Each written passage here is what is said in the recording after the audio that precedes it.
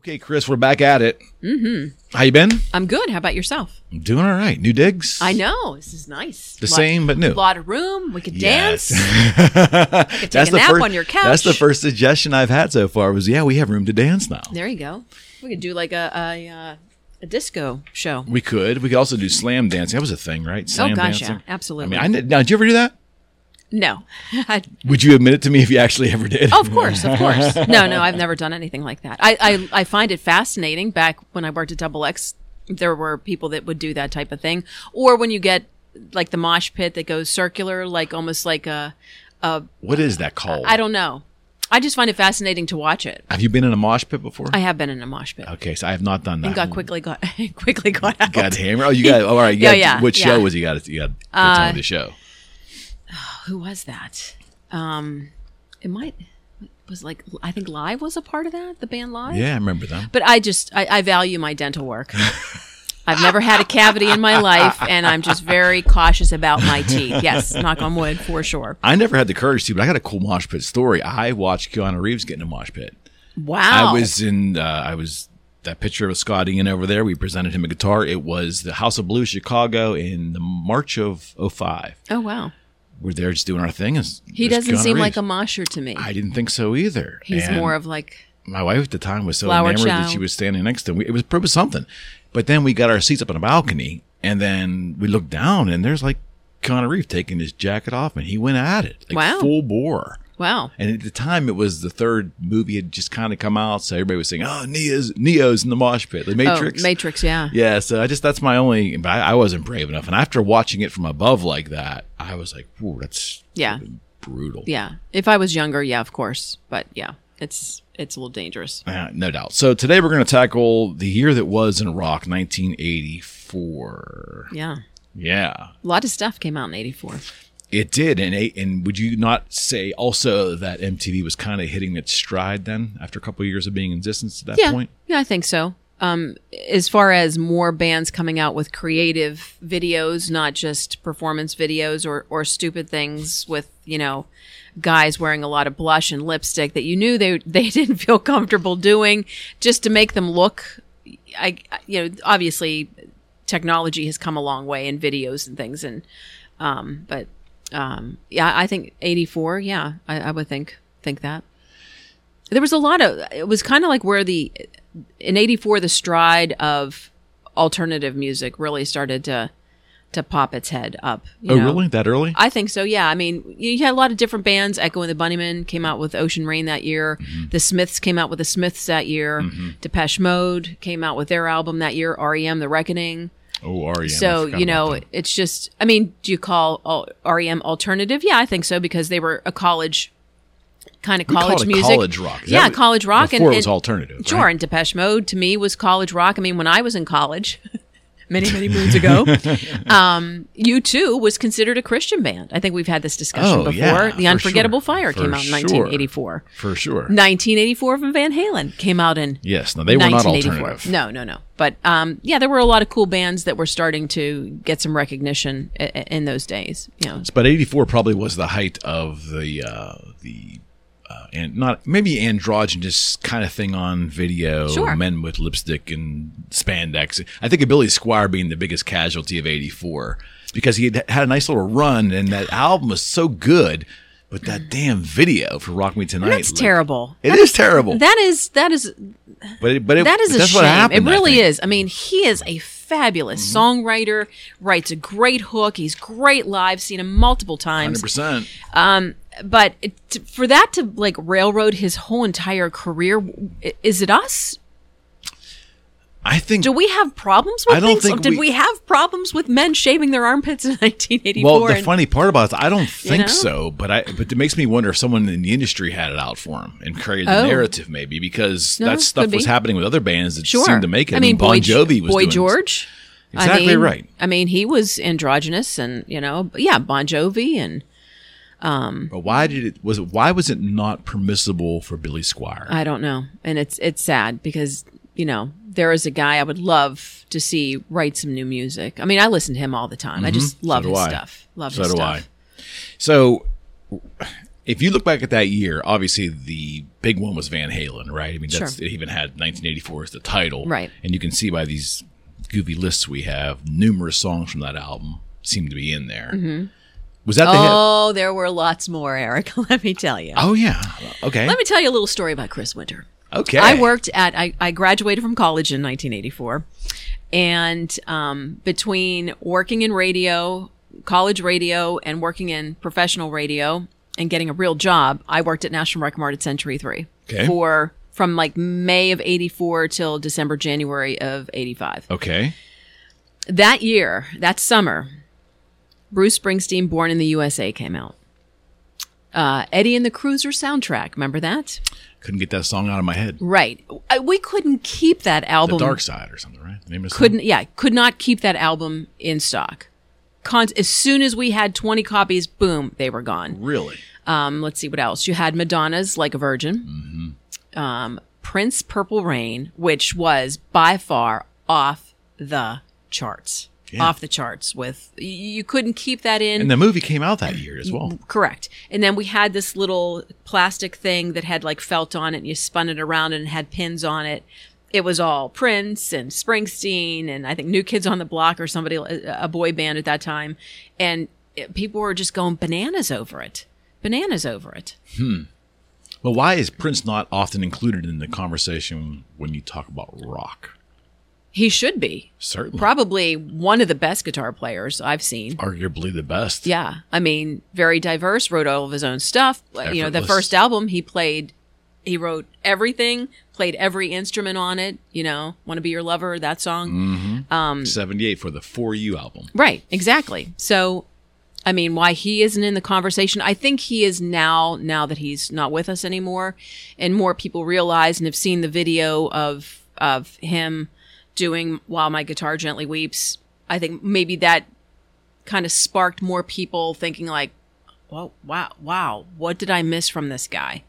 You know, but listen to the beginning of Dove's Cry. You know, he's fabulous. He's And fabulous. the song Let's Go Crazy. I Sure. mean, it was pretty obvious from the get-go that he was playing from another stratosphere. Right. And he did it so effortlessly. As a guitar player, you'd watch him play. It's like he's not even interested. Once in a while, he's really into it, but he's doing all this complex stuff in his mind over here, looking around. Like Right. it's And on so top of that, effortless. he's doing, I saw him live, I forget what year that was at the arena, and, you know, he's doing splits and things like that. With those With the heels. guitar, and I'm like, holy smokes, this guy's amazing. That's why I thought he was superior to Michael Jackson. You take away how popular the songs were, but the dancing with the heels and playing the guitar and everything he did, different, but I think harder than what Michael Jackson did. Oh, sure. To me. It's a little bit of a different kind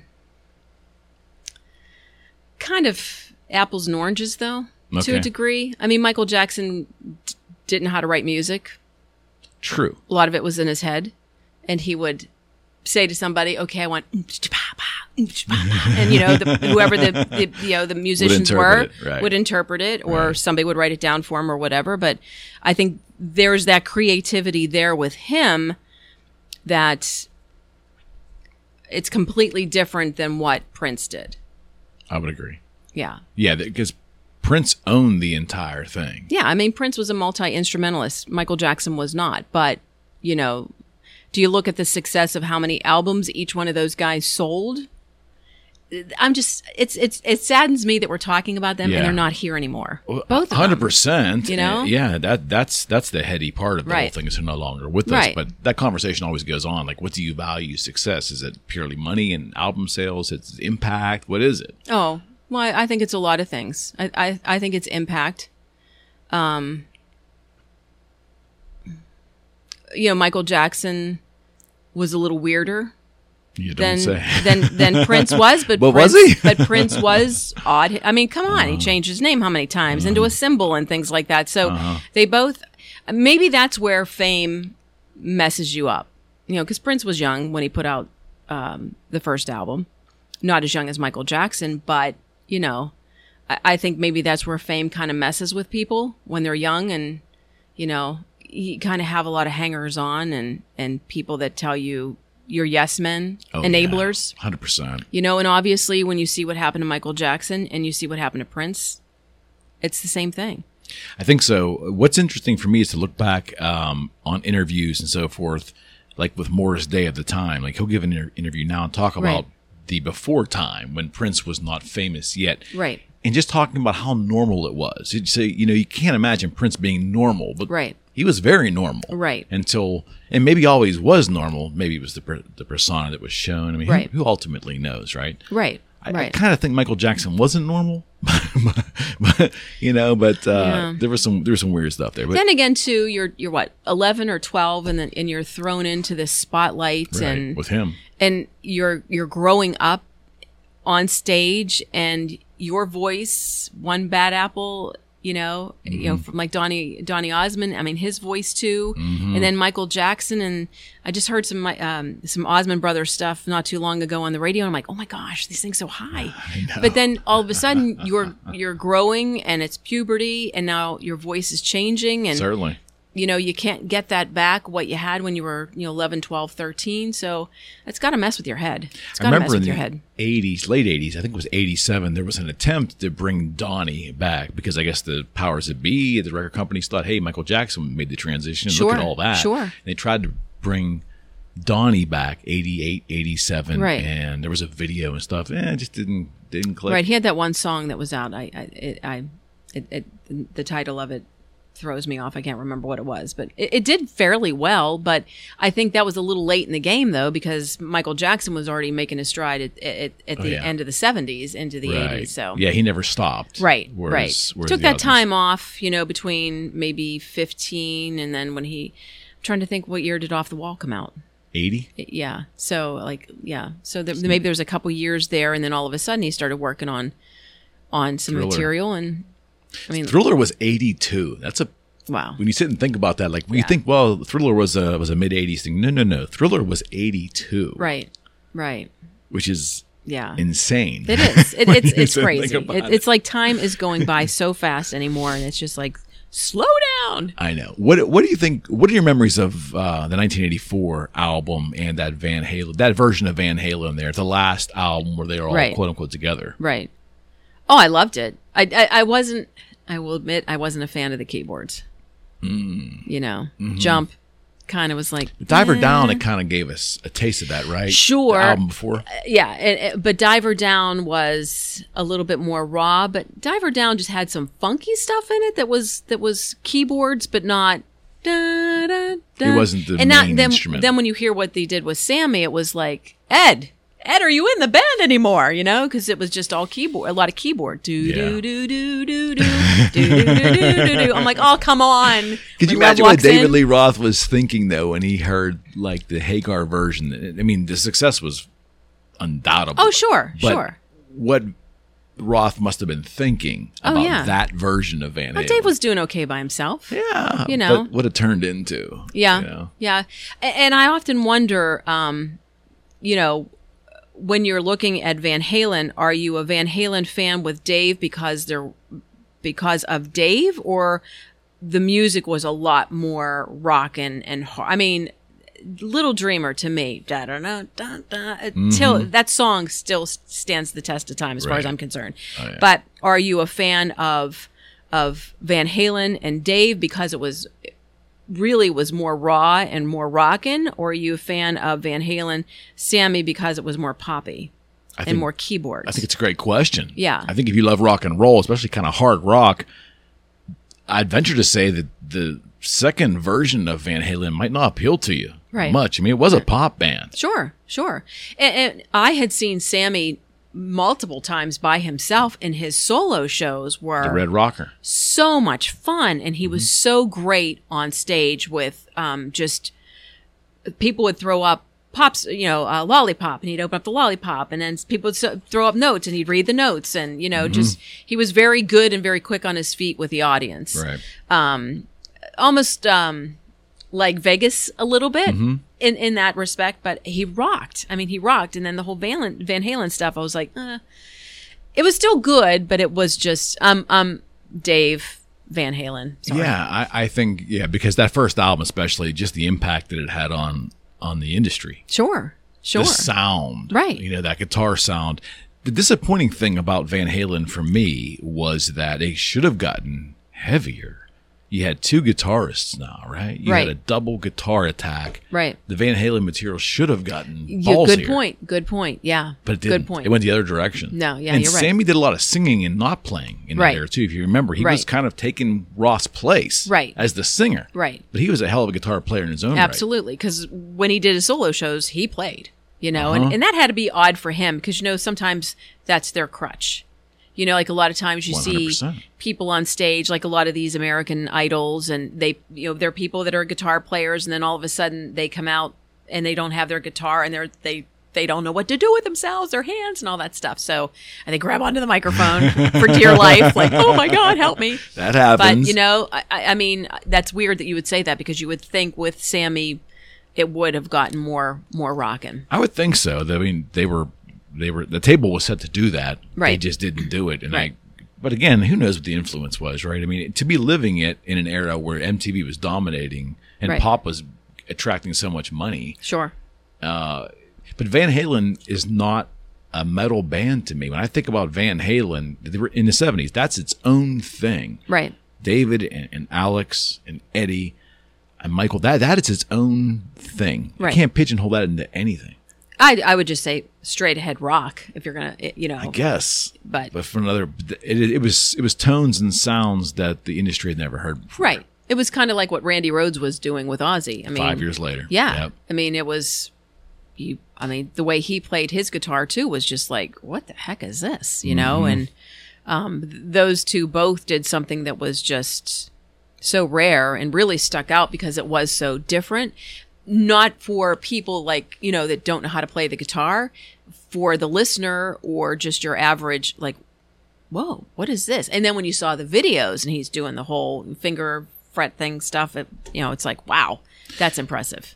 It is. And it's like when you heard the first guitar riff off of the first record in the reverb that's on there, that tone, beyond the skill level, that tone had never been played in rock prior. I mean, when Blackmore, Clapton, anyone before that, they had their own thing, but that was just so fresh and new. Yeah. And I think it kind of carried all the way into 1984. It changed a little. Right. Especially when the synthesizers came in there, but the guitar was still kind of the same. The settings in his food chain were the same. Right. But man, it just seemed like everything changed when he left the band. Yeah. Even Eddie's tone changed. Yeah. On the very first record. Right. And, the keyboards, too, were just kind of. But they weren't the only band doing that. True, but it wasn't like, they weren't like great keyboards. Do I dare say that? I just did. I know what you're saying. You know what I mean? It's like, do, do, do, do, do, do. That is Chris Winter, 9 years old, learning how to play the organ out at South Hills Village Mall at the Kimball store. That's do, do, do, do, do. You know what I mean? It wasn't like anything really thought-provoking or insane, intense, like a Rick Wakeman or, somebody like that. Geddy Lee, someone like that. Yeah, it was. They weren't trying to create that. It looks like they were trying to create pop music. Yeah. And look at the sales of what they did with Sammy.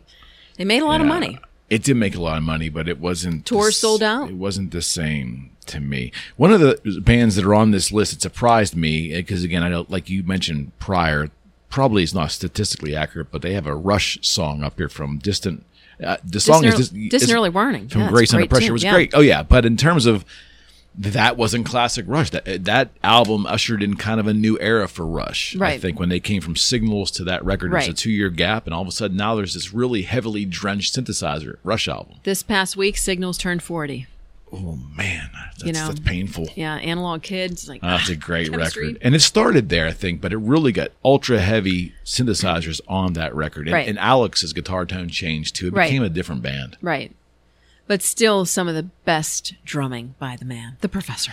Of course. Yeah, it's. Of course. There's another one. It's like, oh my gosh, can't believe he's gone. Yeah, that's pretty painful. Yeah, that's pretty painful. What else about '84 did you remember? I'm obviously working in a record store at the time. Like, was New Wave kind of like that was a thing? The Fix was out there. That was pretty big at the time. Like I said, the Smiths, Billy Idol. The Smiths came in. The Fix, Public Image to a lesser degree. Yes. The Fix. Who else? Fix were pretty big for a while there. Right. Pretenders, Learning to Crawl came out in 84. They were considered an alternative band, not really a rock band. Did Petty have a record that year? Tom Petty? I can't recall. Don Henley Oh my, yeah. had his second solo album away from the Eagles, Building the Perfect Beast, which was phenomenal. Great album. Trying to think what else. I remember it being such A Dawkins album came out that year. I remember it did. we played the bejesus of Steve Perry. Hello. Woohoo. Yeah, how could you forget that Street Talk came How could you out. forget that was one? his first album away from Journey, and probably the Oh, end, Sherry, the demise of Journey eventually, Kinda, as somewhat. we know them with Steve Perry. Yeah, Street Talk came out that year. I'm trying to think what else. I remember working at National Record Mart, and I won a contest because they had these things on the wall that you could decorate with an album. And they would give you what were called picture flats, which were album covers, but they were just 12 by 12. cardboard, Yeah. right? It was like the album cover without Yep. the back end of the album. Yep, I remember. And there were posters, and I did one for Grace Under Pressure for Rush, and I won the contest, and I won tickets to the show.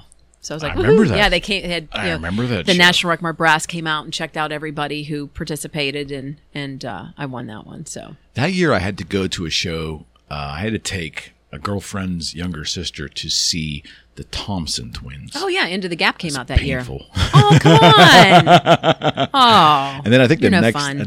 next night I had to go. The next night or the next week I had to go see Duran Duran Ooh, at the 7 in the Ragged Tiger tour. which was Ice- technically 83. I think. Ice but- Storm. Yeah, but they Yes. started touring. Yeah. And bled over into 84. Right. That's a big area, big time. Oh sure. The Scorpions, it says, had a big album there. Rock Yeah. Like a Hurricane was 84, right? Well, that was off Love at First Sting. Was that album? Yep, it Remember that? certainly Yeah. was. This list is also saying that Cyndi Lauper made her way onto the world stage at that time. This is Is true. that right? She's I so thought unusual. it was 83, though. She's so unusual. Yeah, that came out. It might have been end of 80. No, it was 84. I'm almost sure it was 84. That was a big album at National Record Mart that year as well. Yeah. I remember her videos had that wrestling guy in there. Lou Albano. Oh my gosh. I can't tell you anything about my financial how my 401k is doing, but I know such stupid stuff. It blows my mind. Did Lou used to pierce his... Yeah, with gum bands or rubber bands, whatever. I mean, it looks so Yeah. painful. Yeah. Lou Albano. You know what else came out with great? How can we forget Spinal Tap came out that year? That's right. Yeah, it did. Spinal That Tap. did. I Yeah, didn't know that- what to believe when I saw that. And wasn't it interesting that they were able to make fun of heavy metal that early on in the process? Yeah. Well, it was kind of just. It depends on what you call heavy metal. I mean, Bon Jovi came out with Bon Jovi that year. I don't consider them heavy metal. Never did. No. Hair band, maybe kind of, but I Pop rock. thought Bon Jovi was pop rock. But Judas Priest had an album out that year. The Scorpions had an album out that year. Like I said, Dawkins had an album out, and Metallica had Ride the Lightning out in '84. They did. It's a brutal record. Yeah. So It's often forgotten now because Yeah. they became a pop rock band. Sorry. yeah, But they kind of did, right? sure. Thompson Twins, Steve Perry. Wait a second. Night Ranger. Night Ranger, yeah. Night Ranger. Well, They were pop rock, right? I want to say, let me think here. Was it 84? Yes, it was 80. It was 84. Because Night Ranger was my actual first interview I ever did in Jeff radio. I was in college, and the album came out, and I reached out to DeCesar Engler and said, "Hey, would they be willing to do an interview?" Thinking like a phone interview or whatever, and they're like, "Yeah, we'll hook you up after the show." So I'm like, "Oh, great!" So I go to where I was supposed to go. I have passes and things, and I was to interview Jack Blades and oh gosh, here we go. Oh my God, Brad Gillis. Hello, Yeah. and The guitar guy. I'm a nervous wreck. My hands are shaking so bad, and I'm like, "Ugh," and I didn't know what to say. So I have a tape recorder and all this stuff, and they're like, "Take a deep breath." They hooked up all my all my equipment for me, and that made me feel so good and so at ease. Certainly. That after that, it was just like a great conversation between three people. Cool. Kind of getting to know what it's like to be a rock star and what their lives are like and all that type of stuff. And they asked me questions about me and That's very cool. after the interview was over, they did a couple of IDs, and after that, they helped me unplug all my equipment. And the two of them walked me out to the outside. We walked across the stage at the Stanley Theater and out the door. And there were all these girls hanging outside, and they had their arms around me. And I'm like, so this is what it's like to be a rock star, huh? And they're like, you know it. And I just ran into them about month and a half ago in Fort Wayne, Indiana. Oh, get up. I went out to the Night Ranger show and got backstage passes and just got to see them very quickly. But they're such nice guys. And I wrote something about them on my Facebook page. And Kelly Kagi responded with, like, thank you for being so nice and remembering that and all that stuff. And I'm like, every time I've met them, and it's been a zillion times, always just the coolest, nicest, down-to-earth guys you've ever met. Mm-hmm. Just, they've never changed. Jack Blades and Brad, because I had them, the interview with them and dealt with them, every time I've been with them or have met them, they've always been the same. Just genuinely cool, kind, nice guys. No attitude, no ego, no nothing. Mm-hmm. Years ago, they were in town in Greensburg, and we were backstage, and they did their warm-up. And we're all singing Sister Christian and You Could Still Rock in America while, Brad played the guitar and, Kelly's over there hitting something with his drumsticks. And, I took my phone on. I never shared that with anybody. I wouldn't do that because it was just like, it was my moment with, and some friends with the band. And I was like, no, that's just something cool. I'll show it to a couple friends. Yeah, for sure. But I've never posted that on Facebook because it's just such a cool thing. But yeah, I mean, they're really good guys, really good Brad guys. Gillis is a hell of a talent, though. I mean, from a guitar standpoint, like, just underrated. Probably because the music that they played wasn't that challenging, but he has the chops. Oh, I yeah. think he's well respected as a guitar I player. replaced Randy Rhoads. He did. That's where he came from. Yeah, so. Was he also in Damn Yankees with Nugent, or was that Jack No, that was Blades? Tommy Shaw, Jack Blades. That's where Blades and played. Ted, and Who's the drummer? It wasn't Aldrich, was it? Michael. I can picture him. I can't remember his name. Oops. That was later in the 80s, though, right? It was Yeah. like 89 or High something enough, like that. and Yeah, that great was a music. thing for a while, for sure. Yeah. That was a thing for a while. What about Loverboy? Wasn't Love that in 84? Loverboy. Mike Reno? Have you seen Mike Reno recently? Well, it doesn't matter. It doesn't matter. See, that's not right. That's not right. I saw Loverboy I'm sorry. back in the 80s. The Hooters opened up for them Oh, my God. I at the remember Civic them. Arena. Yeah, And I'll yeah, tell you yeah, what, yeah. it was one of the Good funnest show. shows I've ever been at.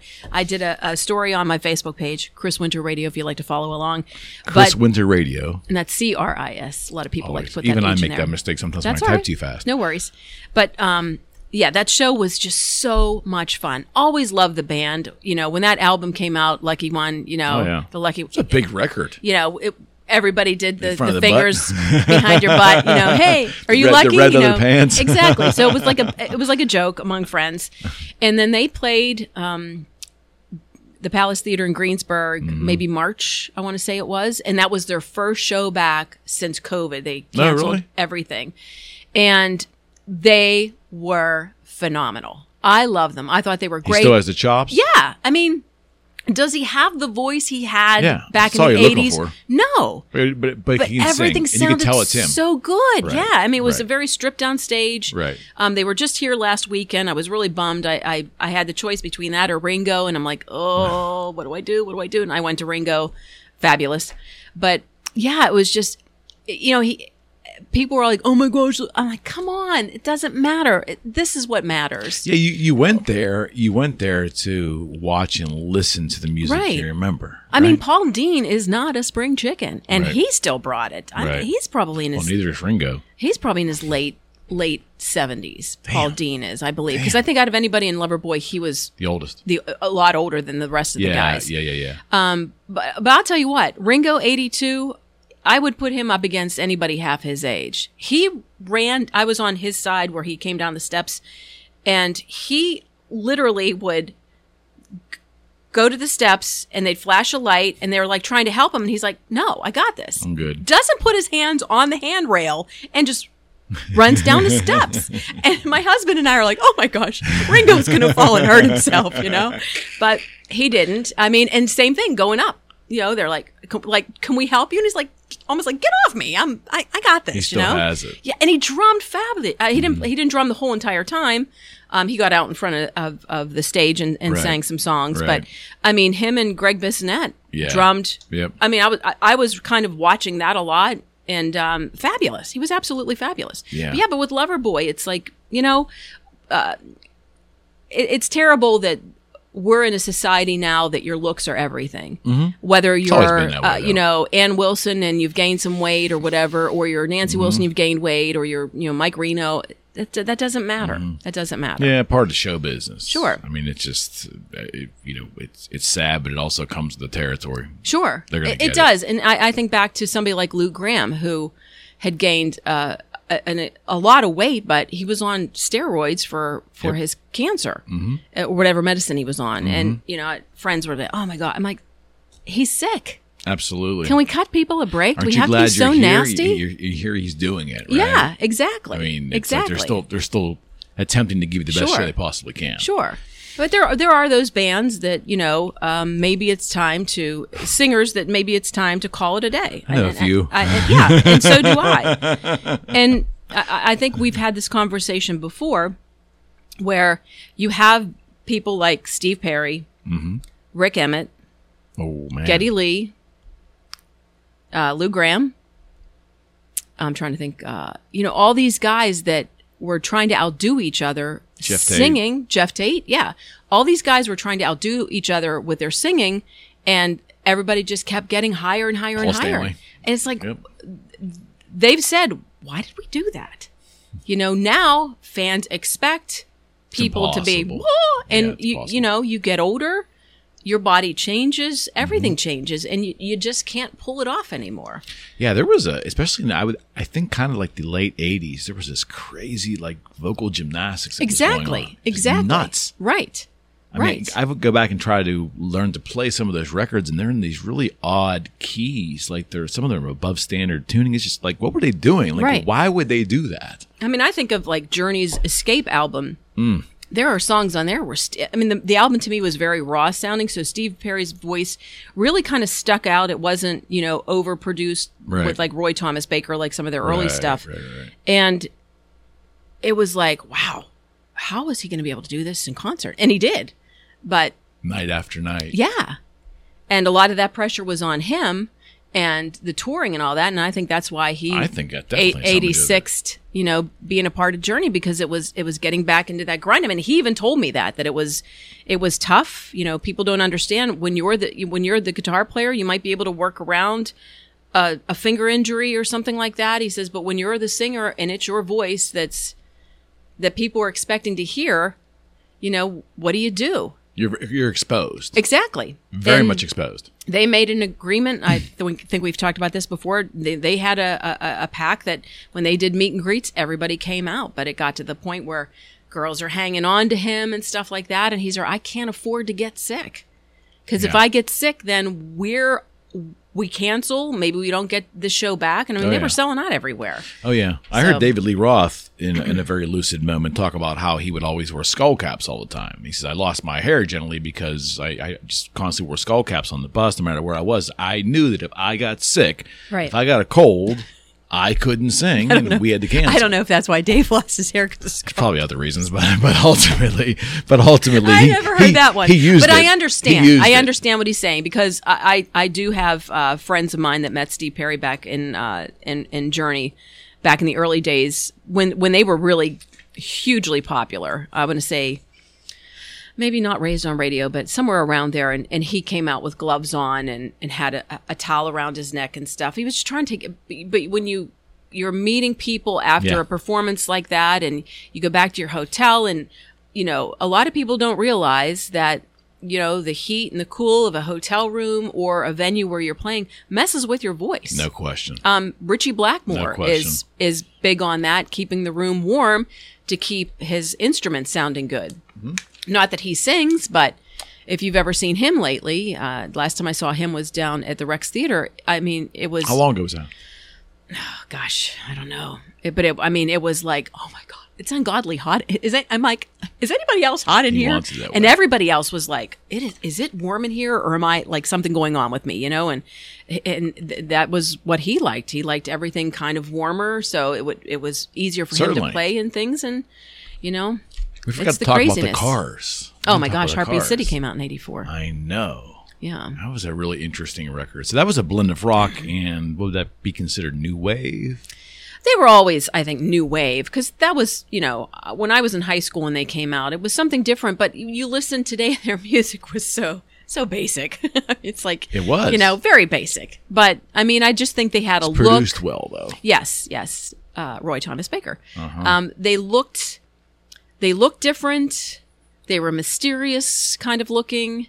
And I think that's where a lot of that was.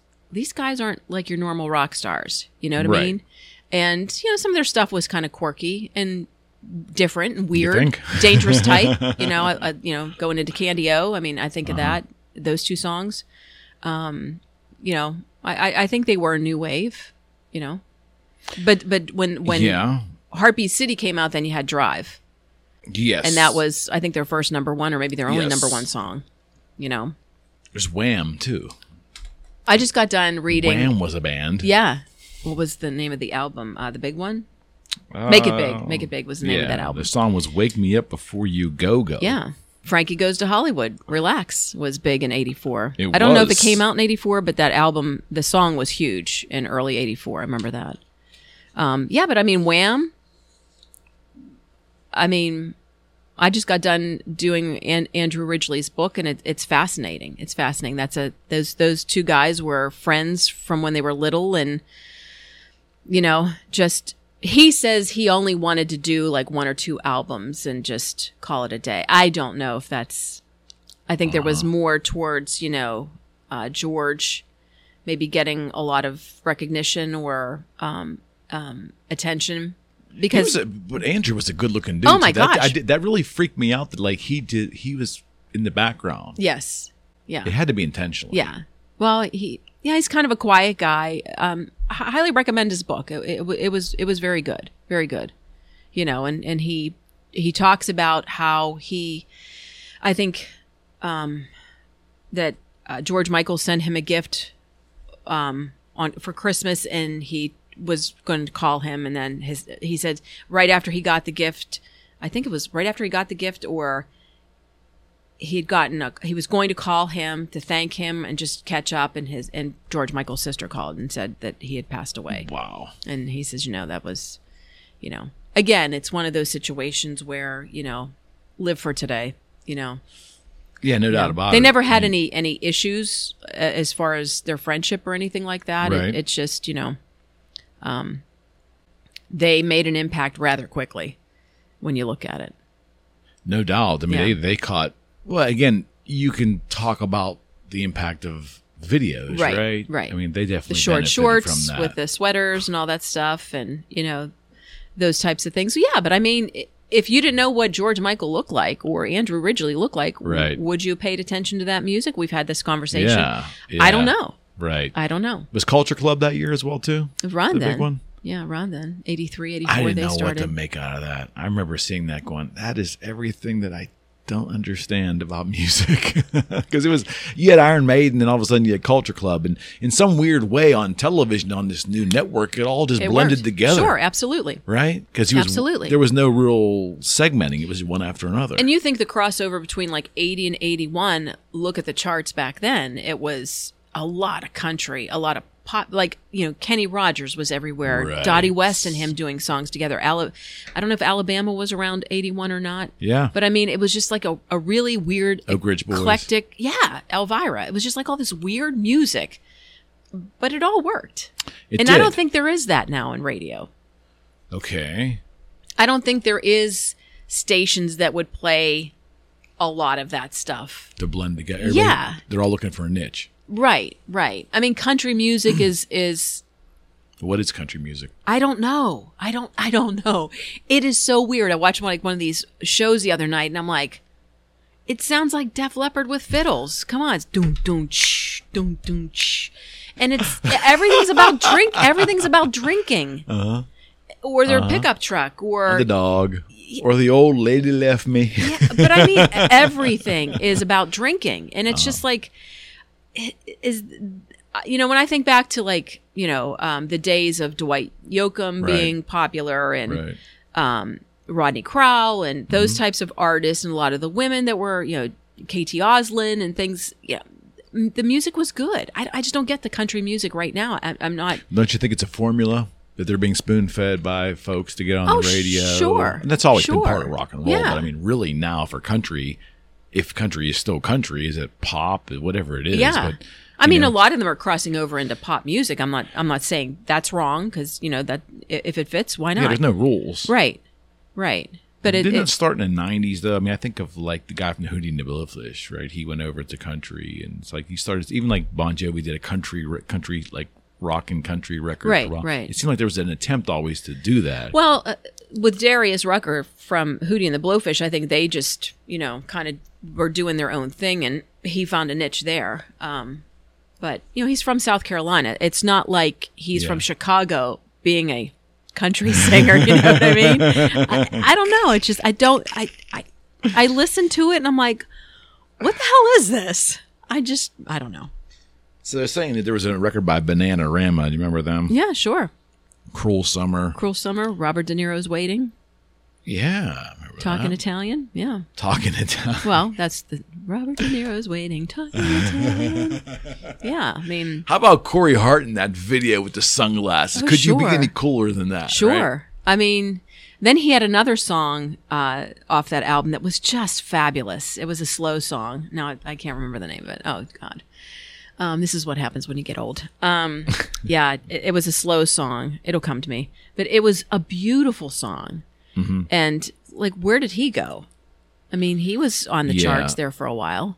Brian Adams' Reckless album came out in 84. Brian, that was a big one. Yeah, but it's like Brian Adams turned into a balladeer, and it was like, anytime when we're at home and we have our iPod on or whatever, iPad, listening to music, and something from Brian Adams' like first two albums come out, my husband and I look at each other like, remember when Brian Adams used to rock, but yeah, because like the later stuff that came out was Everything I Do It For You, and they those turned types him of into songs. A crooner. They yeah, did. yeah, but he's fabulous live. I mean, he's even powerful. Yeah, he's great live. It's just his rock music was just as good. As far as it I'm was concerned. good, and it may have been that year with John Cougar Mellencamp, right? Or was it 83? But I mean, man, he hit the scene hard. Yeah. Well, I just did a post on my Facebook page, American Fool. That came out in 82. Okay. And he was the first male artist to have the number one album on the charts and 2 songs in the top 10 at the same time. That was a first. Why do you think he hit? What did he tap into? Was it Americana? Was it the Midwest? Midwest Americana. A good-looking guy, who came from a small town. There was that. I maybe that at those times that's what we were looking for, just something different. But I think a lot of it was just nice acoustic music, and he rocked too. Mm-hmm. But I think maybe that, like you said, Americana was the first word I thought of, or just Midwestern. John Cougar. Depeche Mode's on this list, too. Mm-hmm. People are people. Yep. Was that rock? That is synthesizers. We know that. I don't know if it was rock. It was alternative. It was modern rock. So, I mean, back in the days, it was either modern rock or new wave, and I would certainly, say they were. Fabulous band. Love that band so much. And I was sad to see that, Andrew Fletcher passed away. Mm-hmm. But apparently they are going to start working on some new music. It'll just be the 2 of them, right. David Gahan and Martin Gore. But, like they said, this going back into the studio is where they feel comfortable after what happened. And, he certainly wouldn't want them not to not stop making music. So whether they'll tour, I don't know. But did you ever see them live? Depeche Mode? Oh, yeah. Yeah. How do you describe that experience? Because I have, and I got an opinion on that. Oh, they were fabulous. They were. I mean, So talk that was about fabulous to you then. a Okay. band that got people up out of their seats and dance like Okay. crazy. Yes. Okay. Yeah, but they have some cool stuff that's the early days was more synthesizer, and then in the later days they have a lot of stuff that is I don't want to say industrial because it's just like moody. Very moody. Moody music, you know, not the up dancing do do do do do do do do do do do do do do. But I don't know. I took a date to see that in '90, and it was the day after a Kiss show there. So it was Kiss, and then like a Friday night, then Saturday night it was Depeche Mode, I think. And again, coming off of a different experience, but it seemed like it's like while I'm watching guys up there pump like recorded music into the speakers, and you know, it just didn't seem like a concert to me. It was something else, like a DJ up there doing. I'm paying money to go see a DJ put on a light show. yeah, That's but kind of the vibe I got. yeah, well, a lot of that was electronic, you know. So if you're not into that, but But is that a concert? What is that? it's a concert. They're still singing and dancing and Are they? Yeah. Okay. Oh, no, come on. It's I don't not know. like I don't know. it's not like it's bands that are out there today where they're tracked and they're lip syncing and things like that. I mean, these guys actually play their instruments. You know, Martin Gore plays a guitar. Yeah. Just that was the niche they had with the electronic type of stuff. But like I said, over the years, you know, they changed. Okay. Like in the late '80s, they started finding a different path. But they're I just fabulously. I love that band so much. Well, the music, yeah. I also love the music. I just found the live experience to be weird. I felt the same way when I saw the Thompson Twins. I remember seeing that like it was just odd to me that they were programming and they're pressing buttons and Yeah. and the singer a lot of was bands do singing, that. I A think. lot of keyboard players do that. You know, he'll hit something and that's the background Sequence of this. it, Yes, yeah. you know. And well, do you rip on somebody like Ed Sheeran who goes out with a guitar and foot pedals and he plays a shing shing and hits a foot pedal and all of a sudden shing shing. Yeah, shing, I don't think shing, you can shing, rip shing. on them. It just, and obviously, if there's a It's market genius. for it, then It's they can do it. genius. I mean, what is he paying for? Let's be honest. He's He's not raking paying in the for money. a drum tech. He's not paying for a keyboard tech, a bass tech. He probably has, besides the lighting in the stage, he probably has maybe a guitar tech or two. You would know that better than me. And probably a handful of IT people that are extremely good at what they do. Probably. I'm talking CMU type of people. But that's not so for my money, based upon what I've experienced in my life, that is just not a concert to me. That's something. I don't Yeah. know what it is, but it's not. I don't know. Well, I he can made see a that ton of money, I can Eric, see- so I know, what do I we know? I don't know anything, but I mean that's something I would see in a bar, and I would go, okay, I got guys. well, using it's just lapels, not but- your cup of tea. That's all. There's no shame in saying you didn't get it, but there's like a case in point. Let's say there was a hard rock. Let's say, would I be okay with a hard rock act going up there with just a singer and an acoustic guitar and tracking everything? You know, the music and him playing along to that and singing. Would I be okay with that? I don't think that's a concert. no, you wouldn't be because you're expecting the band to be there. But if you know this is how Depeche Mode is and how they do their stuff, That is their thing. what that you're is saying. their thing. I see what Yeah. you're So saying. you know, nobody's going in there expecting Depeche Mode to be, you know, full throttle guitars and jumping off the stage and stuff like that. That's not them. Yeah. That's all. You know what's interesting though, Chris? I went to Duran Duran that same year in '84, and I would have to say that I was pleasantly surprised because I deemed their music to be very popish, and there wasn't a lot of, I don't know, organic instruments there. But man, was I blown away! Oh, yeah. Andy Taylor and his brother, was his brother? Or No, they're not related, brothers? no. John and There's Andy three. Taylor. There's three And Taylors. the drummer in the band. was a Taylor Yeah. too. But everything was big sounding. It was powerful. And Andy Taylor's guitar was heavy. I mean, Yeah, that was exactly. like a show. Yeah, John That Taylor is. If you watched any of his stuff he did over the pandemic on playing bass, It's a thing, yeah. he is good. Yeah. He's very good and Yeah. very talented. And you know, a lot of times I think with you know Duran Duran, you look at them, they're five good-looking guys, and girls like them, and they're screaming bloody murder for Mm-hmm. them when they go on stage, and you're not really paying attention to the actual talent that those guys Yeah. have. Go see them live. It'll change Oh my your mind. gosh, they're fabulous. Yeah, that's an Fabulous. example where I was expecting a bunch of synthesized crap, and they came out and just like holy shit, is that heavy? Right. It's just if you're misled by a band, you're paying a lot of money and the band isn't what they are, then I can see you being upset. But if this is how they do their job and they're electronic or whatever, that is their thing. That is their thing. Yeah. And Ed Sheeran is, every time I've seen Ed Sheeran, he's done this thing with the key, with the foot pedals and stuff. And can't remember when he opened up for Taylor Swift, he had a band or not. I can't remember, but I mean, you got to give him credit. But again, all the people that like him are younger.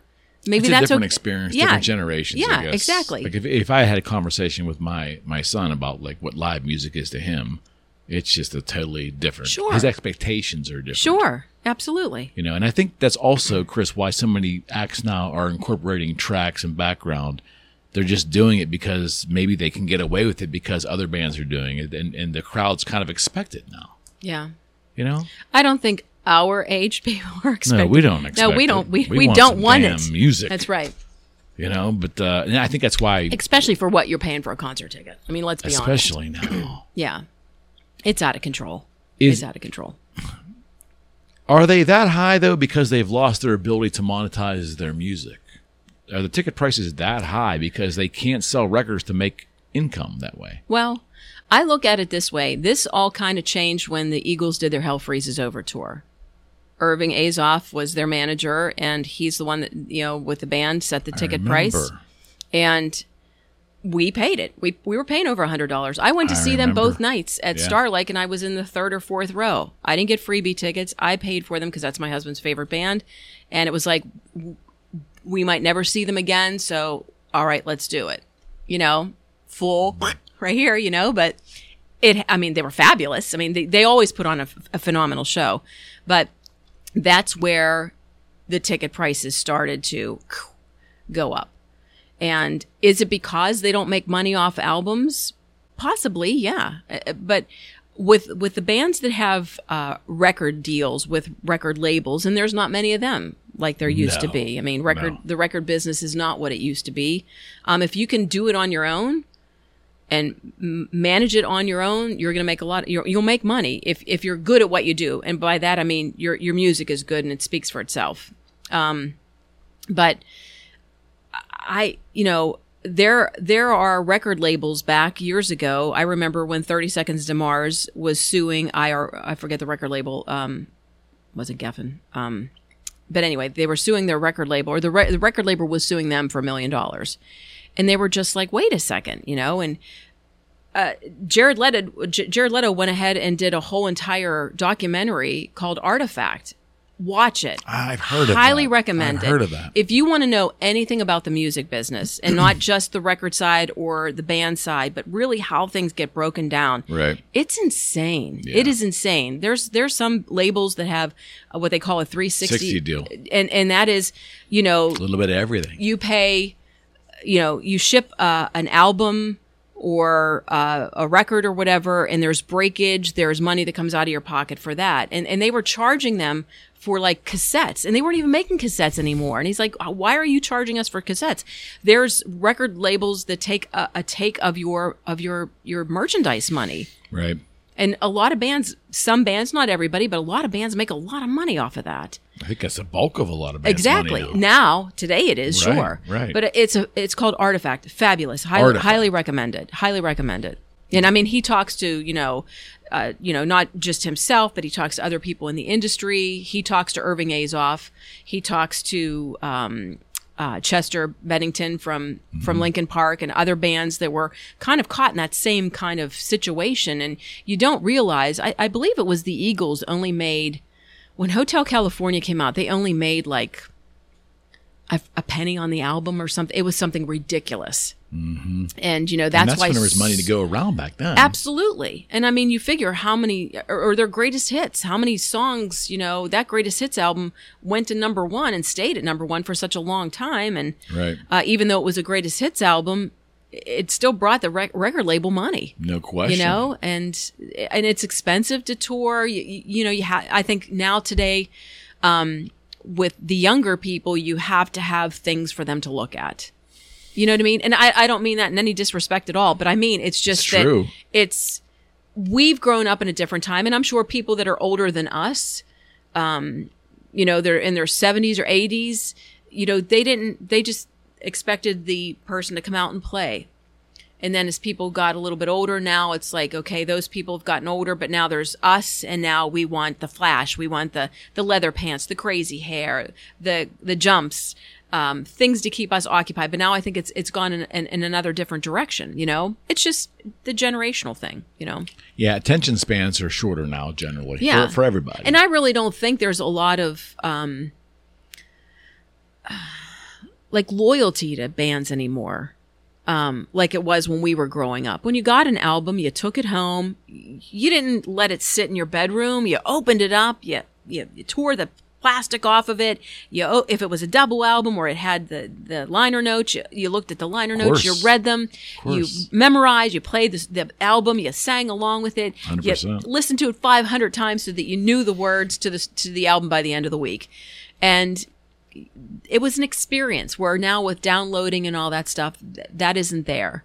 And, you know, no matter what album you had back when you were younger, for me, I don't know, Peter Frampton or Journey or Daryl Hall and John Oates or Pablo Cruz or whoever I liked, I bought that album, every album, because that I support Chris Winter supported these guys. That's your thing. And Yeah, I would that's listen your to band. it, and maybe it wasn't the best album, but I would find something very positive about it. And I'm like, you know what? And I'll go back and I'll listen to it now. I'm like, this is actually a really good record. You know, I found the good in everything. I never really listened to something and be like, oh my God, this song sucks. Move ahead or flip the record over or anything like that. No, I spent my hard-earned money on this album, and damn it, I'm going to like it. I'm going to take every ounce of Exactly. it. Yeah, Exactly. and that is interesting because that's how we ingested our music then. Right. I'm not alone. I mean, you know, the record, Not at all. the liner notes. I mean, I can remember opening up Infinity and reading about, you know, Skinner dying and their, you know, we remember our brothers on the road and things like Right. that. I mean, Right. those types of things. And I thought, oh my gosh, how cool that they. That's what kids are missing. There's none of that. The album experience gave you information. Right. And we were thirsty for it Oh, absolutely. because we didn't have other venues to go Right. find it or Right. even search for it. Or, I mean, hey, how did you find out a record was coming out? Circus Magazine, Hit Parade. Hit Parade, or, you know, Rolling Stone, those types of things. That's the only you know? way. That was the only way. We didn't have the internet. Chris, I drove from Pittsburgh to Allentown in '83 to see a Kiss show based upon what was printed in a magazine. I had no verification that it actually was going to happen that day. Right, But I did it exactly. because that's what it said in the magazine. Sure, It could have been sure. canceled. I would have no way of knowing. Yeah. You know, maybe you might have called maybe a radio station and hope that somebody would have the information. Verify it, right. Yeah, to verify it. But yeah, absolutely. Go to Cleveland and be like, you know, hey, if the show didn't happen, we're like, okay. If we're here, we'll do something We're else. not going to freak out. We're just going to have some fun, find something to do, and then we'll drive home and tell mom and dad we saw a fabulous show. That's all. Yeah, I mean, No, we wouldn't do that, would yeah, we? but I mean, it's different. It's you know, to me, that's the experience, and I realize vinyl's coming back, and hopefully the younger people will realize how cool it is, and a lot of them are, you know, discovering vinyl and stuff. So hopefully that'll change. That'll change. I think the convenience of downloading, though, is going to be hard to break. Oh gosh, yeah. You know, Yeah. even for us old folks. I mean, because I love the idea of having vinyl, and I love the memories of that time. Right. But if you gave me my druthers, I'm probably going to just grab the download because it's just convenient. Well, now it is. You know. Now it is. But you look at, I have a bedroom that is 3 walls of nothing but music. I have like this big thing that holds all my albums, and then I have CDs above that, and the CDs go all the way around the room. Right on. Top to, you know, floor to ceiling.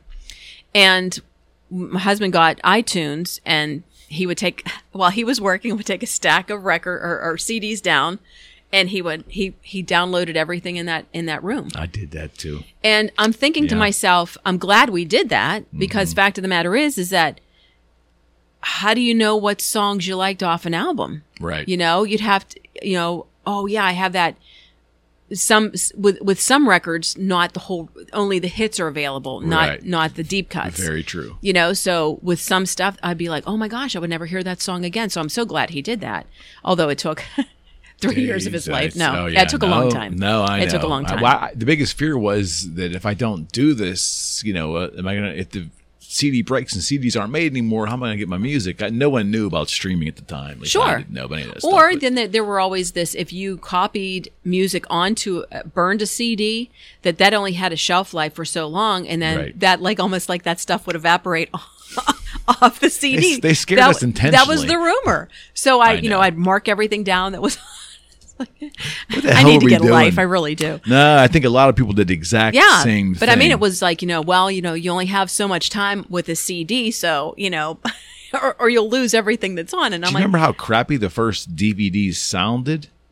Man, were they bad? oh yeah, I mean, they were not. I mean, maybe they didn't sound bad when you first heard it because, like, you couldn't believe it was coming out of this disc, right? Right, but, right. But then as they got the technology and the oversampling rates and things got better, like, you go back and listen to one of those early ones. Oh man, was it bad? right. But we didn't know any better. No, We didn't know any better. And We didn't have Bose headphones and iPods Kids or, are or lucky the now, or the earbuds and all that stuff and all the technology. Yeah, of course not. But we're listening to AM radios. I was Oh, just happy sure. to hear Zeppelin on an AM radio on my way home on the school bus. That was the greatest Absolutely. thing ever. absolutely. You I mean, know? like when Olivia Newton-John passed away, it was like you heard her on AM radio growing up every day, multiple songs.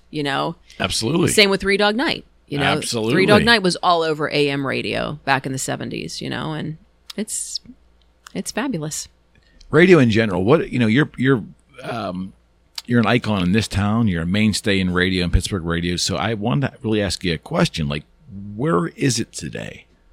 Where is where is radio? radio today from a music standpoint?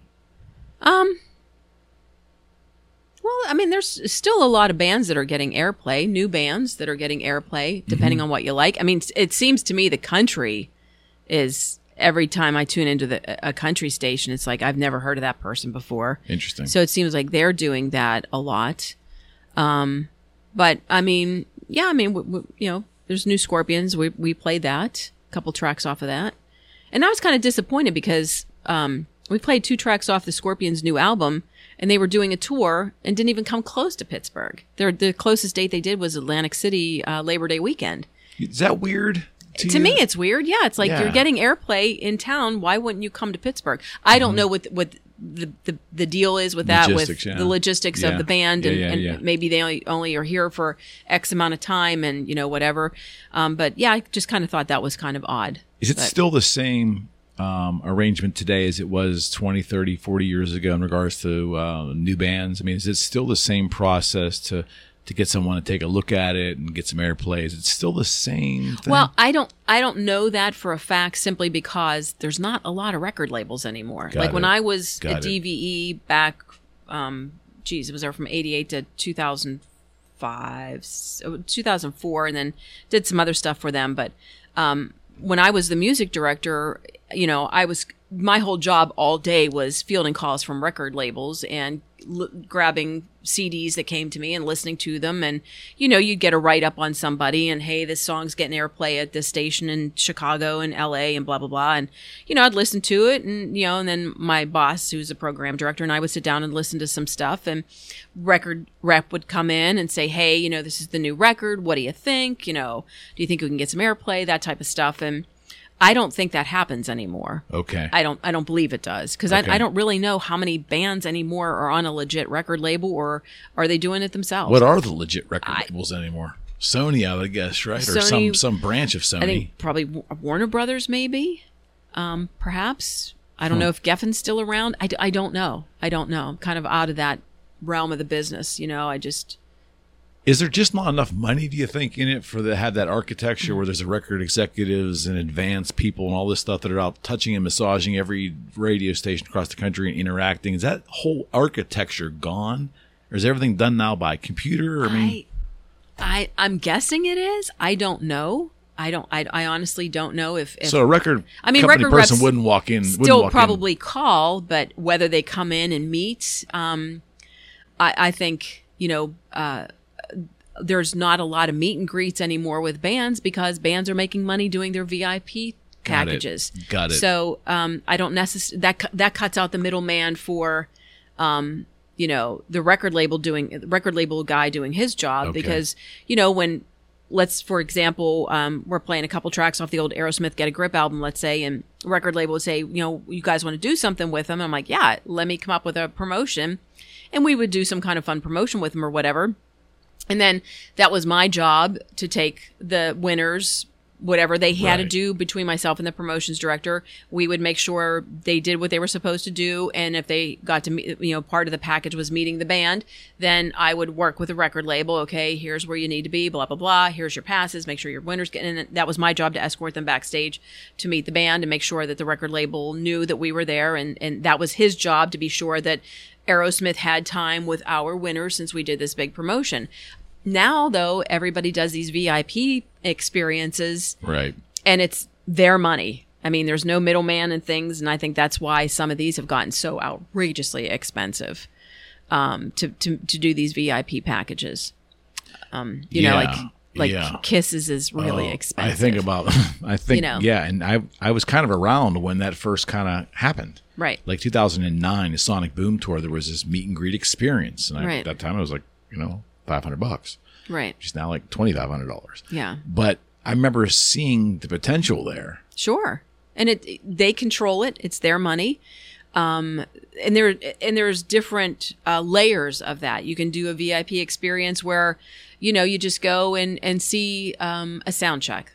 The next one is a VIP experience where you get the sound check and you get a swag bag full of some stuff and maybe an autographed CD or a poster or something like that. Then there's the meet and greets. And I've done a couple. I've paid for a couple. I've done Toto. And Toto's was fabulous. It was very inexpensive. And you got to hang out and watch just the group of people. You got to hang out and see the band do a sound check, and they would say, "Hey, anybody got a question about something?" And I'd say, "Yeah, there was a song you guys had. How come it never was a hit?" And they'd start playing it. It's amazing. Or Steve Porcaro would start playing Pretty Young Thing from Michael Jackson because he wrote it, or whatever. And just a really cool experience. And then you had great seats to the show. You got to meet the band. They gave you a swag bag. It was really a little bit of everything. Worth it. Oh, absolutely. Absolutely. And then there's those like Bon Jovi that I know were outrageously expensive, and you never got to meet John Bon Jovi. Right. You never got to meet the band. It's like, what's the point? Right. What's the point? Right. Right. Are you kind of slapping your fans across the face that, hey, write out a check for $1,200 and I'll take your money, but you're not going to get to meet me.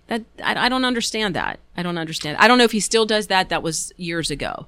Yeah, it's a lot of money. It's definitely a lot of money. At least I always thought Kiss was expensive, but I mean, you get to go stand with the band, get your picture taken. You get to go to an acoustic show that was private ahead. There was some intrinsic value. Oh, absolutely. Value's all and there's a lot of artists that do that do have. They're not expensive, and it just depends on who you really like. And I mean, I've been blessed that I've been in this business long enough that I've met so many bands and famous people and stuff like that. And I didn't have to shell out money for that, but I have on occasion on a couple of people because I'm fans. Sure. But yeah, I mean, it's just, for a lot of people, it's their hard-earned money, and at least let them meet you and get a photo taken with you. I think so. I don't know if he still does that or not. I'm not sure, but I just thought that was kind of like, is that right? I mean, it's a lot of money, and I'm all for capitalism. If they want to, and of course now they're probably not getting big record deals and things, but they got to find other revenue streams. Right. This was something that somebody came up with. Sure. And every band does it. So going back to the record labels, you really don't need these people. And a lot of these bands have figured out, hey, we can kind of do this on our own.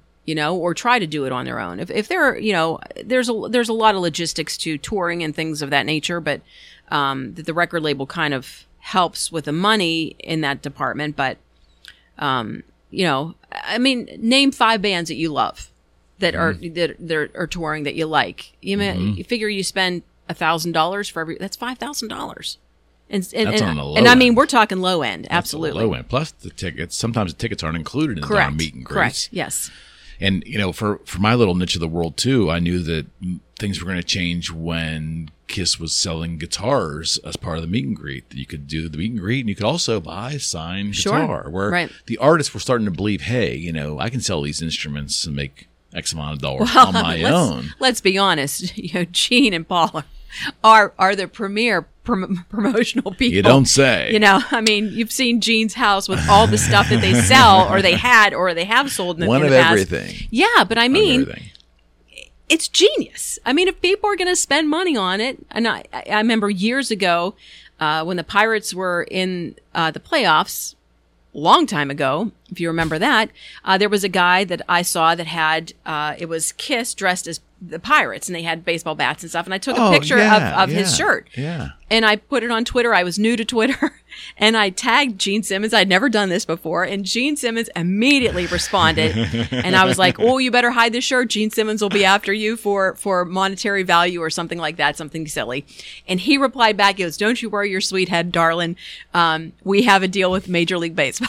And I was just like, "Oh my gosh, really?" But more power to them. Yeah, I mean, bottom line is they took it upon themselves to make money off of their brand. How can you look negatively about it? If someone's willing to pay it, and you are giving them something and they're giving something intrinsic which they believe is valuable. Right.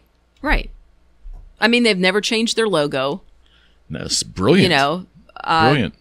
Doing the whole thing that they did without the makeup for a while, and then going back to it, and they kind of grabbed, I think, a whole new group of fans by doing that. You can't fault them for that.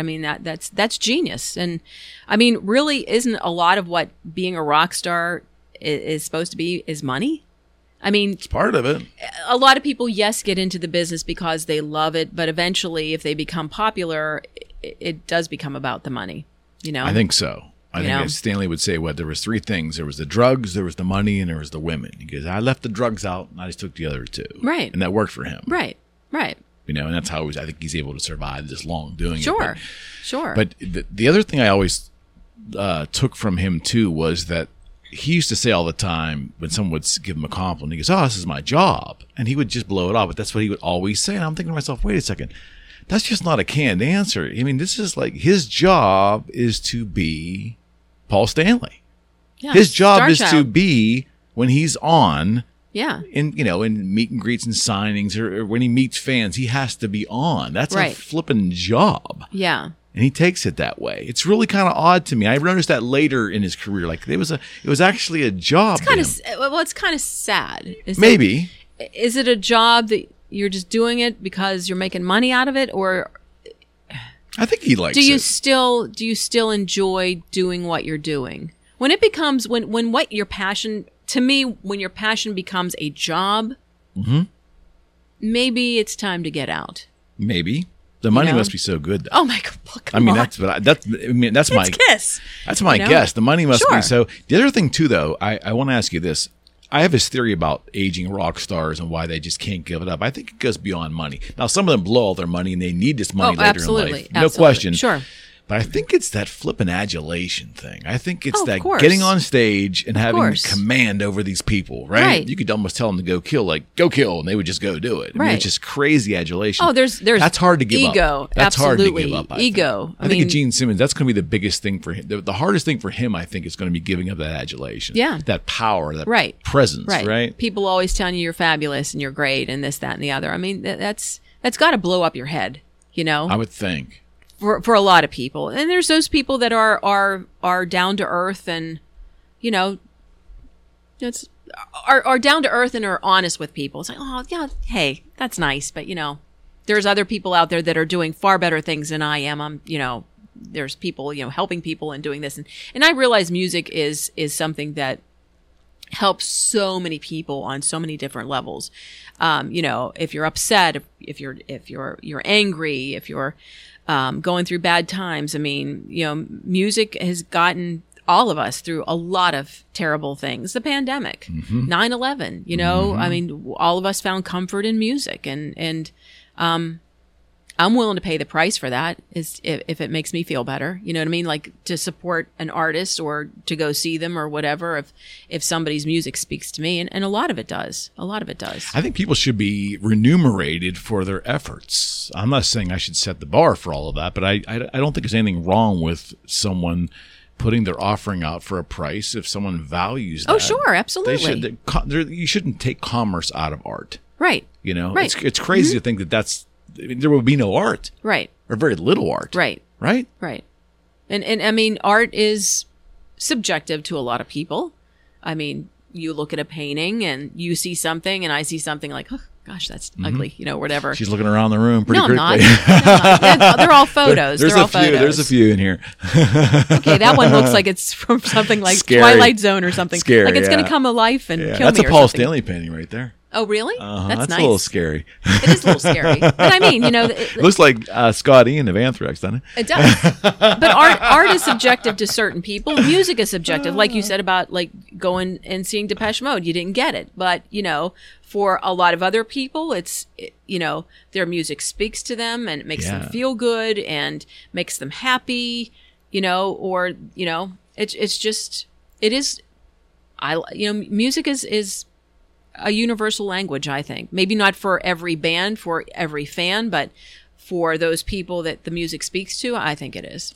It certainly is, and it certainly is part of the human condition. People can deny it all they want, but I mean, why does it take up so much of our society? Because people are connected to it. I'm sad for the people that, like, I'll mention, I went and saw Elton John, or maybe not Elton John, but maybe That's somebody tomorrow night. maybe something a little less. Popular. Yeah. I'm a big Kicks fan. Okay. So I Harrisburg, say, PA. Yeah. So I hey, I saw Kicks. Who? And I'm like, you don't know them now. And I say, well, I'm going to see, the Doobie Brothers. Who are the Doobie Brothers? I'm like, how about Ringo Starr? Who's Ringo Starr? I'm like, God. and it's just like, Beatle? They're out there. Oh, I've heard the Beatles, Those people but are out I don't there. know the names of the Beatles. Yeah. And I'm like, oh my God, really? You don't know the name of the Beatles and you're like in your 40s? I'm like, what do you like? How do you live your life? I don't understand people that are obsessed of music like I am. I guess that's kind of weird, but then they're obsessed with something else, and be. working out or whatever, and that's fine. But I always think like, wow, what do you listen to when you're sad? Like, what do you listen to when you need some motivation to go tell your boss you want a raise? You need Right. a little, Rocky music to get you Right. pumped up or whatever, Right. anything.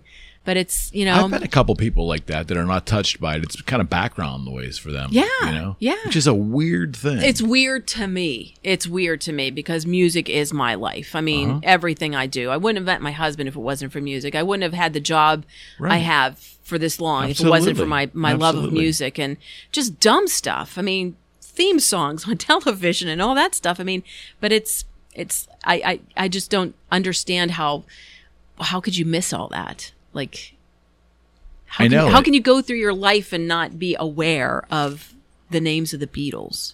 Probably the Right. one band that influenced just Right. about everybody in music right now. I met a guy once who didn't know who Mick Jagger was. Oh. Not that he was even a Rolling Stone. Didn't even know. The name did nothing to him. And I said, I didn't want to make fun of the guy in the conversation. Didn't want to ruin the conversation. But he did Of not course. know who Mick Jagger was. Of course. He did not know who Mick Jagger was. Wow. I mean, Again, you don't know the names of the Beatles? I mean, that's insane to me. I mean, when John Lennon was killed, I was in college, and my roommate came in. It happened Monday night. This was Tuesday morning. I had late classes, so I slept in. And she came into our dorm room and was like, hey, she goes, did you hear the news? I'm like, no. And she says, one of the Beatles was killed. And I'm like, what? What do you mean? And I'm like, what do you look like? Blah, blah, blah. And she's like, I don't know. He had kind of longer hair. Paul McCartney? And she's like, no. And I'm like, Ringo Starr, George Harrison, John Lennon? And she was like, I don't know. I'm like, what do you mean you don't know? It's the Beatles. Come on, And I got dressed and ran down to the we only had a TV in the lobby, and everybody was glued to what was going on. I was like, oh gosh, that's terrible, but 81, yeah. right? Yep. Man, 80, December of 80. Whatever happened to his son? His son was pretty talented, if I remember correctly. Julian? Yeah. He's still putting music out. He had that hit album there in Velotte came out in 84. Yeah, there was a thing there. Yeah. Yeah, I mean, he looked like him. He sounded like him. Hauntingly. Yeah. Oh, absolutely. Absolutely. Yeah, he's still playing music and he just did I think he just redid Imagine not too long ago. Okay. Yeah, coming out of the pandemic, and it was very pretty. Very pretty. Have you heard anything on the rumblings that lately it's kind of somewhat that the 3 surviving members of Zeppelin are kind of thinking about getting together? Wow, wouldn't that be spectacular? Do you think they can do it? I don't know. Well, JP can do it, for sure. yeah. With his hands tied behind his back, probably. Yeah. Well, the whole thing is, again, we go back to the singers. I think back to when Led Zeppelin got into the Kennedy Center honors and Ann Wilson. Watched that dozens of times. And Nancy Wilson out there singing Stairway to Heaven. And it broke my heart because Robert Plant looked like he was crying. I mean, he was trying to be kind of not showing it, but, you know, and what's going through his head at that point? Is it just because the music was so fabulous? It was such a great time in his life. Is it because, you know, nostalgia over, you know, we were young. Wow. We did a lot of crazy things, great music. Or is it because I'm getting older? I can't do that anymore. Or I don't know. That would be fabulous. The person who enjoyed that the most, I think, was Jimmy Page. When I looked at like his reaction to that, he was like, and John Paul Jones was, and JP, yeah, but Page was like into it. Like he Yeah. was like, I mean, to see Page smile that much consistently over like a 5-minute period was Right. just unheard of. right. But It made me sad Yeah. to watch Robert Plant's. he's been the reaction to stickler. that. The other two want to do it, and they've wanted to do it for a while. But Page, Well, he's out Plant's touring been the with stickler. Alison Krauss, so he's still. It's not like he's Yeah. not interested in singing anymore. He's still singing, so that's at least something good. Mm-hmm. I would love to see the Talking Heads get back together, and I'd like to see REM do a tour together. All Ooh, is all that of them gonna are happen? alive. Yeah, Talking Heads don't really get along all that great. No, they do not. David Byrne kind of messed no one, that up. No one gets along with him. Exactly. If you read Chris France's book, you'll see why. And then, you know, REM, I don't think there's any issues them, you know, personally not getting along, but I just think that Yeah, they've been real quiet. Stipe's been very quiet. they kind of just did their own thing. They've done their own thing, but it's just like, you know, gosh, can you do one more? Even if you did a handful of dates across the United States, do a couple nights in New York, do a night in Boston, Chicago, Yeah. Florida. Film it. Yeah, or just do 10 dates across the United States Right. and let your fans travel to see it. You know, Right, they'll do it. But They'll do it. What about the Who? Where they're still a thing. oh yeah. I mean, they always talk about this is our last time, and it's not their last time. Well, look at Elton John. This is, I I know. think his. I don't know what to is it- expect tomorrow. Is this his 4th appearance for the farewell tour? I saw I it the don't- last time, and I'm, I'm going not tomorrow actually night. convinced it's going to happen tomorrow, and the reason I say that, well, is because the Queen died. You see, and then I think the Queen's funeral was It's Monday. Yeah. But is Elton going to be part Elton of John, that? come on. He has a private jet. He can blow out of here and be there lickety split. Come on. I don't know. Until it happens, I'm doubtful. Wow. I am. Wow. I Yeah. am shocked. Let me ask I you this honestly question. didn't even think of. I've thought about a lot of bands who, you know, are British and all that stuff. And I mean, you know, you think that when Diana died, you know, he changed "Candle in the Wind" for her. But I don't know. And he did play her Jubilee too. So now, don't you dare! Don't you dare! Yeah. So we'll see. I think the Pistols should play it myself. But Oh my! Wow. that was interesting. Did you see any of the? I mean, lots of celebrities that were talking about. Did you see any of the comments from the Pistols? I did not. So, ironically, the singer of the band took the high road and said, "Hey, Johnny send Lydon. her victorious," and posted the undocumented photo that they used on an album cover, right. just the regular photo. Right. And they said, you know, we send her best to their family or whatever. And the rest of the members were pretty snide and ignorant about it. So instead of- Really? yeah, what you thought would I'll have to happen go was back. I'll have to go back completely and- flipped around. Wow. Yeah. Well- it's very interesting. Johnny's maybe taking the high road, and Maybe. with, you know, getting older, you know, just realizes, okay, you know, let's can't be a jerk our whole entire lives. Although, like I've mentioned on this show before, I interviewed He him, kinda is. and I was absolutely. I've never been more terrified to interview anybody but Johnny Lydon, and that is the honest to God's truth. And he was a complete gentleman. He was so nice to me and so kind, and he was a really good guy. And Yeah. I was kind of upset with myself, not upset with myself, but like, come on, what what was wrong with me? Now, was this by telephone or was this This in is person? by phone. By phone. Now, was he coming in for a show? Yeah. Pill had just released an album. Okay. Yeah, Did Public you ever Image. work any of the public image shows in town when they were in? Have I been there? Yeah. I mean, okay. I didn't meet him though. Okay. No. Just I've only had a dealing with him over the phone. I just thought that was interesting about the Queen, because I mean, Yeah. they're so indelibly connected with her Oh, sure. pop culture. Yeah. But it was just interesting to see what the reactions were. I'll have to go back and It wasn't and check what that it out. wasn't what I expected. Yeah. Did you have a good time, my friend? I did, as always. As always. Thank What you year for we making can talk time. about the next time? I'm thinking I want to do late '80s because that was Late a 80s. weird time. Yeah, it because this grunge thing, kind of alternative, kind Yeah. of. We can do the late '80s going into Yeah. the '90s. Well, really, when you look at it, hair bands were huge. They like were. 86, 87, 88. oh yeah, for sure, for the sure. alternative stuff was big, and then grunge kind of happened early 90s.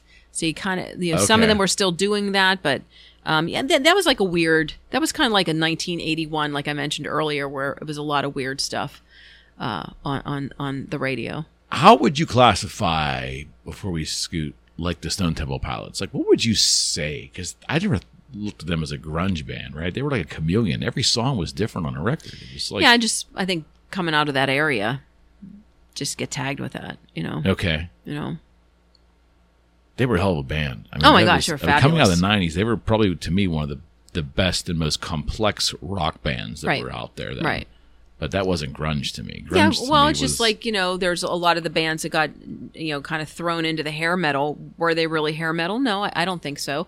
I don't really think Cinderella was. I thought Cinderella was a straight ahead rock band. But in order to fit in or get notoriety or whatever, they did the hair Okay. and all that stuff, Okay. I think. Okay. There's certain bands like that. Tesla kind of got thrown into that as well. question. And Tesla is not even anything close to a hair band. they were the first band to do an actual acoustic thing and made it successful. Right. Before MTV Unplugged. Well, I think. Bon Jovi did it too. Bon Jovi did his thing. That's right. But That's Tesla, right. yeah. Kix, I don't think Kix is a hair metal band. Mm-hmm. I think they're more of like the Ramones and AC/DC. I think, in my opinion. But just it depends on when you came out, and sometimes you just got lumped into Yeah, that stuff. for so, sure. Well, yeah. we'll hit the late '80s. Yeah, sounds next good. time. Thank you, my friend. You're welcome. All right, friends. Chris Winter, and they can reach you at. Just Chris Winter Radio. That's CRIS Winter, just like the season. Radio on Facebook, and I'm at Chris Winter 412 on Instagram and on Twitter. Look her up. You'll be disappointed. It's all nostalgia stuff. It's this stuff we're talking about. It's memories. It's do this forever. It's all kinds of weird things about TV and really pop culture is Nothing what wrong I with do. that. No politics. I No swear to politics. God, no politics. We don't do that in the show. Thank you, friends. Take care.